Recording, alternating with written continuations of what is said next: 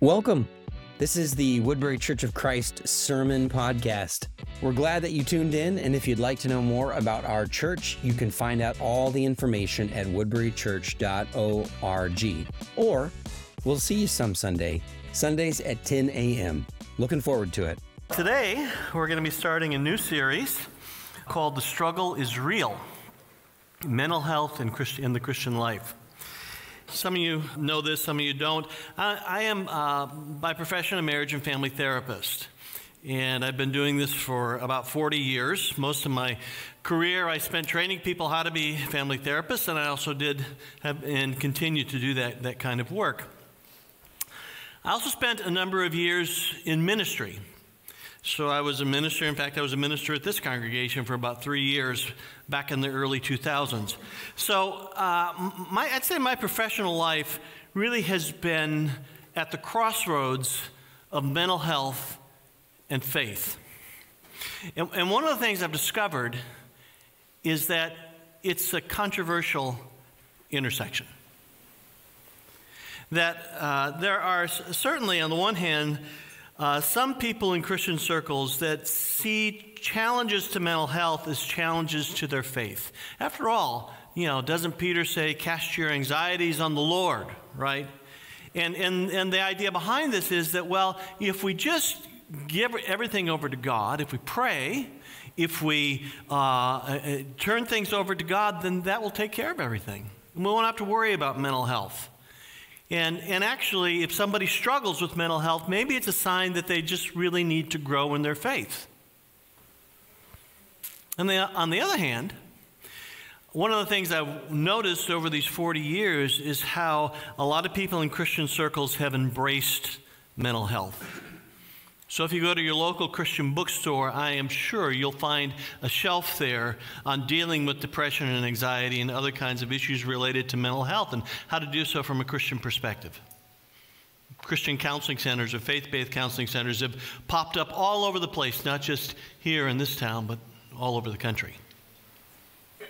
And the message there seems to be that faith is really a resource for us as we struggle with issues that are related to mental health.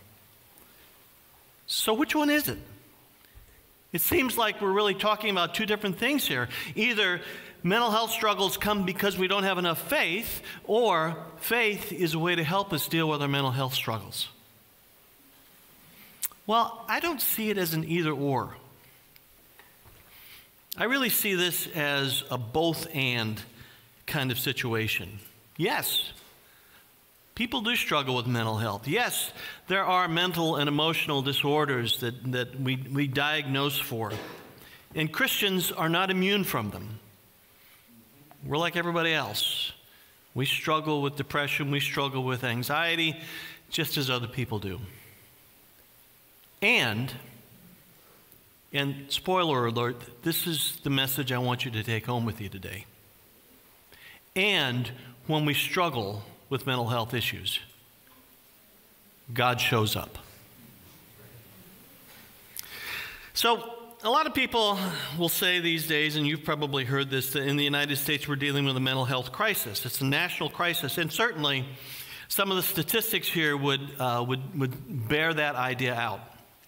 So, for example, it's estimated that about 20% of all adults in the United States struggle or experience some sort of mental illness at any given point in time. And that for about 5% of American adults, it's severe enough that it really limits their daily functioning. We sometimes look at suicide rates as a measure of mental health. About 13 out of 100,000 people, or that's the suicide rate in the United States amongst adults. It's about 13 per 100,000 people, which may not sound like a lot, but it's about a 35% increase over the last 20 years in the United States. It especially impacts adolescents.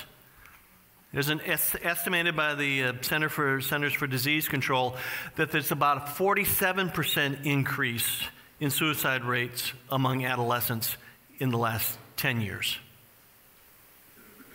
Those are sobering statistics. And one that's not a statistic, but if you've talked to just about at least the mental health professionals that I know, almost all of them, perhaps all of them will tell you that since the pandemic hit, those numbers have just shot up through the roof.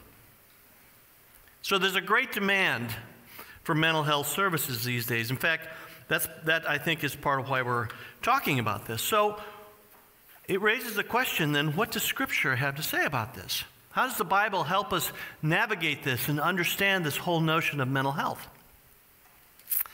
Well, the truth is, not much, at least directly. You'll find the term anxiety showing up sometimes in Scripture, depending on the translation you use. You may find the term depression showing up, but you're sure not going to find bipolar disorder or schizophrenia or ADHD or some of those other things that we diagnose these days. And the truth is that the Bible, when we're talking about the way in which we talk about mental health services, mental health today, you don't find a lot about that from Scripture. But there are a lot of stories in Scripture. And as you take a look at some of those stories and you take a look at some of the behaviors of some of the main characters in those stories, you find behaviors that are consistent with what today we would call challenges to their mental health. In fact, we might even diagnose them. For example, Saul. Remember Saul? Saul was the first king of Israel. The people of Israel wanted a king, and God, somewhat reluctantly, but listened to his people, and he appointed Saul to be a king. Saul started off on a good foot, but after a while he began to become too independent, and he wandered away from God. And in chapter 16 of 1 Samuel, we find that an evil spirit comes into Saul. And he goes into these black moods. And so in order to try to help with these black moods, some of his advisors say, well, really what we probably need to do is find somebody who can come and play some soothing music for him. So they go out and find a guy by the name of David. You all know David, right? And David is a harp player, and he comes in and he plays the soothing music on his harp, and it seems to have an effect on Saul. It seems to help him when he goes into these moments of darkness. But David is also a warrior. You remember the story about David and Goliath. That happens in the very next chapter, 1 Samuel 17. And in 1 Samuel 18, you find that he's become very popular. And the saying about that amongst a lot of people is that Saul has slain his thousands and David has slain his 10,000s. And Saul becomes jealous. And so one day, he gets into one of these black moods, and David comes in and he starts to play his harp, and Saul picks up a spear and he throws it at him. Now, following that, Saul begins to chase David around the countryside, trying to kill him. Now, what was going on here? Well, if we had somebody like Saul today, we might say that Saul was dealing with clinical depression, perhaps with psychotic features. That Saul was dealing with something that was really overcoming him and that was really affecting his ability to think clearly. And he wasn't able to keep his jealousy within the bounds, and it led to him throwing a spear at David. You know, perhaps that's what we would see in Saul if we saw him today. Or another example is Jeremiah. Now, Jeremiah is a prophet of God who is in a very unenviable position, because God has told him to go to the people of Israel with a message that they do not want to hear. Essentially, what Jeremiah is telling the people of God is, look, you are going down the wrong path, and if you don't change, if you don't straighten up and fly right, as my ancestors used to say, if you don't change, things are going to go very badly for you. And of course, he went to a group of people that didn't want to hear what he had to say. And they rejected his message. They tormented him. They tortured him to some degree. And Jeremiah was in this situation where it seemed like he was doing what God wanted him to do, and he was getting nothing but rejection for it. And so in chapter 20, for example, we find him saying this, and this is just one example from Jeremiah. Cursed be the day I was born, May the day my mother bore me not be blessed. Why did I ever come out of the womb to see trouble and sorrow and to the end of my days in shame? Wow. That's pretty dark. I have to tell you, if Jeremiah was in my office, I might be saying, so Jeremiah, you ever thought about hurting yourself? You know, have you thought about suicide? Do you have some sort of a plan about this?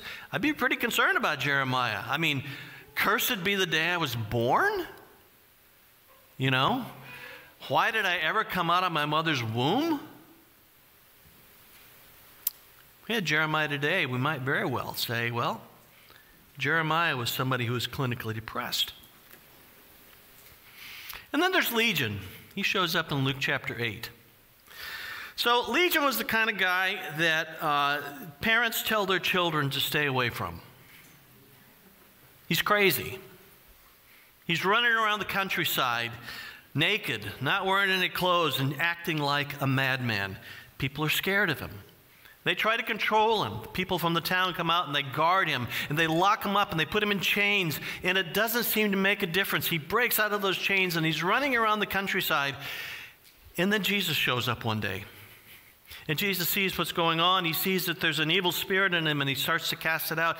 And Legion runs up to Jesus and he says, Jesus, Son of the Most High God, do not torment me. It's not Legion that's speaking, I suppose. It's the evil spirits that are inside of Legion. And so, long story short, and you may know the story, Jesus casts these evil spirits out of Legion and into a herd of pigs, and the pigs go over the cliff and they die. And the people from town come to check this out, and when they see what's going on, they're scared and they ask Jesus to leave. I mean, maybe they're concerned that they don't want him to do any more economic damage to their town, but I suspect the real reason they were afraid of Jesus was because here was this crazy guy who was dressed, sitting there in his right mind. And they didn't know how in the world Jesus did that. So what is this? What about this whole notion of evil spirits? I mean, I think it's a fair question to ask. Were these truly mental and emotional disorders we're talking about here? Or was Lazarus, Legion, paranoid schizophrenic? Or was he associated with dissociative identity disorder or some other diagnosis or label that we might put on him? And, when people have mental illness today, or when we deal with various kinds of disorders, is it really not that, but is it really Satan that's coming in and attacking us?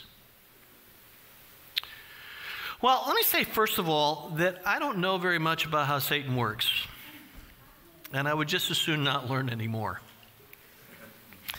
I assume that he's very powerful, and I assume that he's very sneaky, and I assume that he can wreak all sorts of havoc in our lives if we will allow him to do so.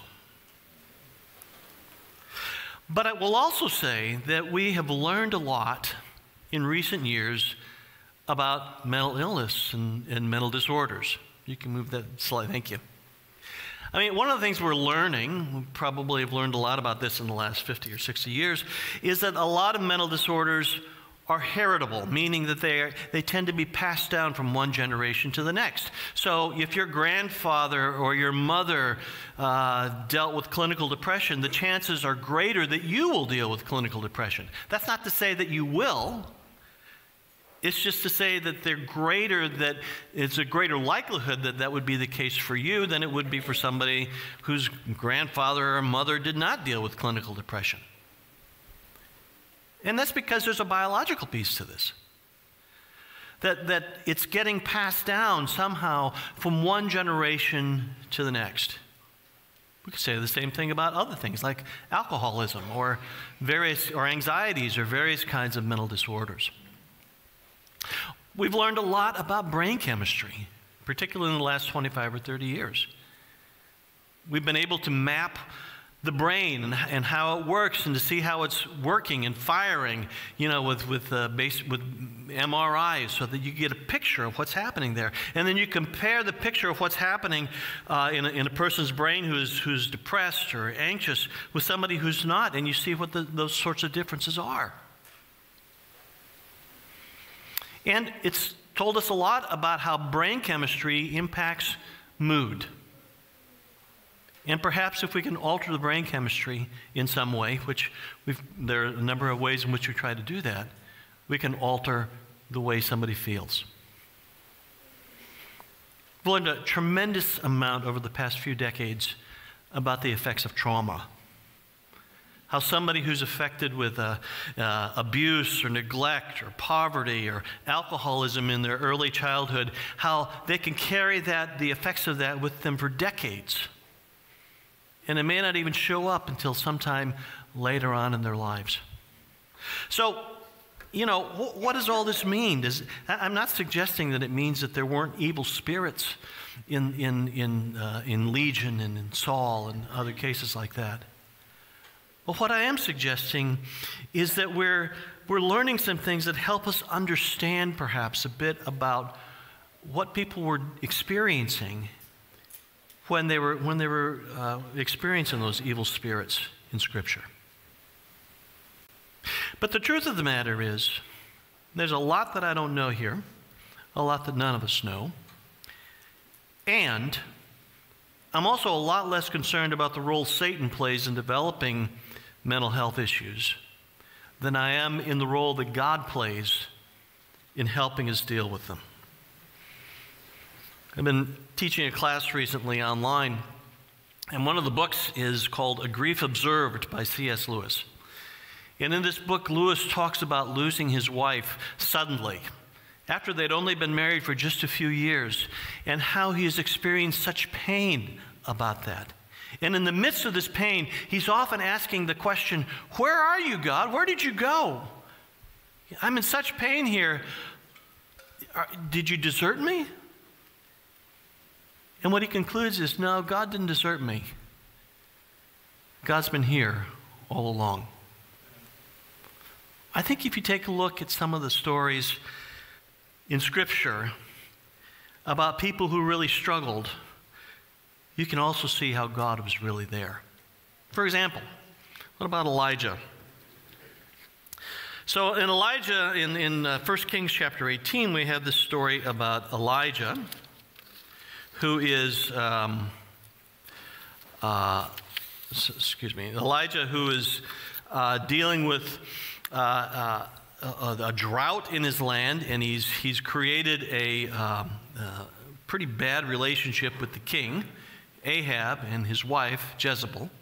And they've been going at each other for a long time. And much of this is because Jezebel worshipped the Baals and the Ashtaroth. Well, they have this drought that's going on in the land, and they don't know what they're going to do about it. And so Elijah challenges the prophets of Baal and Ashtaroth to a duel, so to speak. They both go up on the Mount Carmel, and he challenges them to prepare a sacrifice and have their God call down fire. And so that's what they do. And of course, their God does not call down any fire to consume the sacrifice.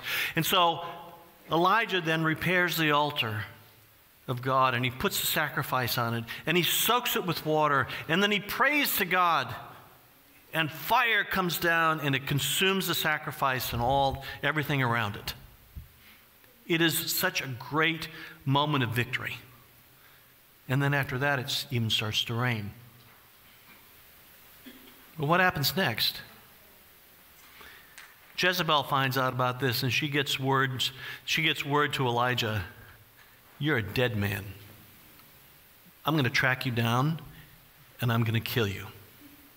And Elijah's scared for his life. He's had this great moment of success on Mount Carmel, and suddenly he finds himself in despair, and he runs out into the wilderness, and he hides underneath a tree, and he cries out to God, and he goes to sleep. And then he wakes up, and he finds that an angel has prepared some food for him. And God tells him to go out into the wilderness a little further. And as he goes out into the wilderness, God sends a big wind, and he sends an earthquake, and he sends a fire. And God is in none of those things. But he is in the still small voice that says to Elijah, after all of those things have happened, "What are you doing here, Elijah?" And Elijah repeats the complaint that he's been making to God all along. He says, "I have been very zealous for the Lord God Almighty. The Israelites have rejected your covenant, torn down your altars, put your prophets to death with the sword, and I'm the only one left, and now they're trying to kill me too." You ever felt like that? I'm the only one left. Nobody else has ever experienced this, anything like this. Just me. And God says to Elijah, "Well, here's what I want you to do, Elijah. I want you to go find this guy named Elisha," different name, "and appoint him to be the next prophet. And by the way, I also want you to know that there are still 7,000 people who have not bowed their knee to Baal." So what does God do for him here? Well, first thing he does is let him sleep. And then he feeds him. And then he listens to Elijah. Not just this one time I talked about, but 2 or 3 times he hears the same complaint from Elijah. And then he shows himself. And then he gives him a plan. And then he gives him some hope. There are still 7,000 who have not yet bowed the knee to Baal. My point is that God's there. Elijah may not feel like God is there. He may feel like God has completely deserted him, but that's not the case. In the middle of all of this, God is not only there, but he ministers to him. Or how about David? We talked about David a little bit earlier. You know, David is the great king of Israel, the man after God's own heart. But David had plenty of struggles on his own. We already have seen the one where Saul is chasing him all around the countryside trying to kill him. There's another time later in David's life where he sins and commits adultery with Bathsheba, and they have a child, and the child dies. And David is overcome with sorrow. Or, a little later on, one of his own sons tries to orchestrate a coup and take over his kingdom. David has lots of sorrow. He has lots of bad things happen in his life. And he cries out to God. There's so many of the Psalms that we think of as laments, and a number of them have been written by David. And they say things like this: "Have mercy on me, my Lord, for I am faint. Heal me. My bones are in agony. My soul is in deep anguish. How long, O Lord? How long?" Or in Psalm 22, my God, why have you forsaken me? Why are you so far from saving me? So far from my cries of anguish? My God, I cry out day to you. I cry out by day, but you do not answer. By night, but I find no rest. I mean, this is a guy who is crying out to God, who feels deserted, who feels like he's all alone. But is he? No. Because what do we find when he's being chased around the countryside? That eventually God allows David to take the role of king, and he protects him from Saul. And when his son dies, God gives David and Bathsheba another son who eventually becomes king of Israel, Solomon. And when his son tries to take over his kingdom, his other son tries to take over his kingdom, God restores David to the throne. Time and again, God comes through when David is in time of need. And you see David respond to this. In Psalm 40, he says, I waited patiently for the Lord. He turned to me and heard my cry. He lifted me out of the slimy pit, out of the muck and mire. He set my feet on a rock. He gave me a firm place to stand. He put a new song in my mouth, a hymn of praise to our God. And many will see and fear the Lord and put their trust in him. David knew. He knew that even in the worst things that were happening in his life, God was still there. What about John the Baptist? John the Baptist was the forerunner of Jesus. He was the one who was coming along and he would tell people, he was preaching out in the wilderness and telling people to repent. But his main message was, there's somebody who's coming who's greater than me.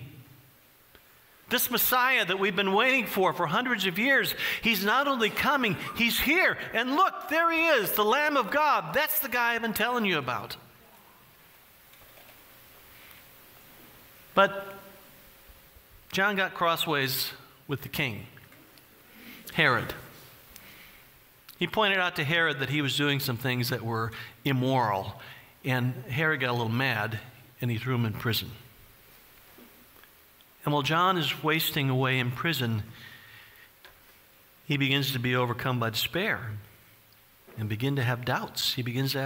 And so he gets some of his followers, and he says, go see Jesus and ask him if he's really the one or if we should be waiting for somebody else. Can you imagine? The forerunner, the one who has led the charge in telling people, this is the Messiah, and now he himself is beginning to question it. and the disciples of John say, go tell him what you've seen. Go tell, because Jesus says, go back and tell John what you've seen, that the lame are healed, and the blind see, and the deaf hear, and the lepers are cleansed, and the dead are raised, and the good news is proclaimed to everyone. And then Jesus turns to the others that are there, and he says, let me tell you something. Amongst anybody who's been born of woman, there is nobody greater than John. But he who's least in the kingdom of heaven, that person is greater than John. It would have been easy, I think, for Jesus to say, John, how can you doubt me? How can you not believe? You're the one that's been telling everybody that I'm the Messiah. But that's not what he did. At that point in time, Jesus gave John what he needed. He validated that he was indeed the Son of God. So what can we say about a Christian response to struggles with mental health? Well, one of the things I would say is that I firmly believe challenges to our mental health exist. That we deal with depression, that we deal with anxiety, that we deal with a whole host of other kinds of diagnoses, if you want to think about it in those terms, disorders that we struggle with, and that as Christians we're not immune from it. And as proof of that, I would point to these great heroes of faith who struggled themselves. To Jeremiah, to David, to Elijah. Those kind of folks, they were great servants of God, and they struggled at times with things in their mental health. But the main thing that I would want you to hear today, that I want you to walk away with, that spoiler alert I told you about a few minutes ago, is that when things like that happen, God shows up. He's there. He's in the middle of it. When we are in despair, when we're overwhelmed with anxiety, God is still there. And he ministers to us. Now, interestingly enough, he may not minister to us in the way we think he's going to minister to us. There's an old story, probably everybody here in the room has heard it, or if not, most of you have. But you know, it's the story of the guy who's in a flood, and he crawls up on the roof of his house, and it's raining hard, and a guy comes by in a rowboat, and he says, "Here, get in the rowboat, and I'll take you to safety." He says, "No, don't worry about it. God's got this. He's going to rescue me." You've heard the story. Then along comes another guy in a motorboat, and he says, "Hey, get in the boat. I can get you out of here." And the guy says, "No, it's fine. God's going to take care of me. He's going to rescue me."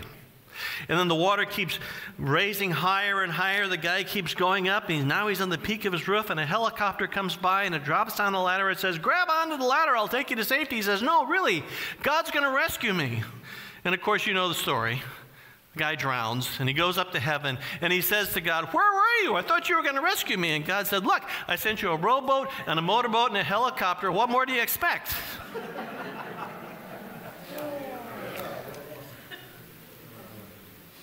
God works through people sometimes. And if you're struggling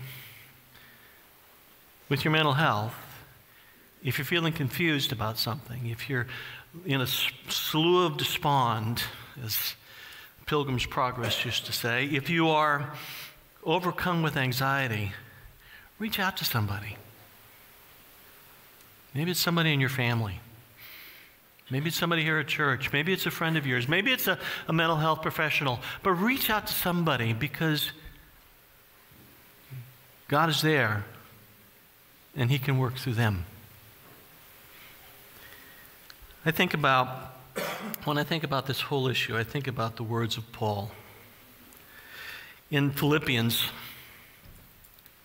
I find this passage so inspiring, because Paul is writing from prison, of all places. He's locked up, and his first words here in this verse is, "Rejoice in the Lord always." I will say it again, rejoice. The book of Philippians is filled with joy. And then he says, "Let your gentleness be evident to all. The Lord is near. The Lord is here. Don't be anxious about anything, but in every situation, by prayer and petition with thanksgiving, present your requests to God, and the peace of God, which surpasses all understanding, will guard your hearts and your minds in Christ Jesus." When we struggle, God is still there, and He helps us.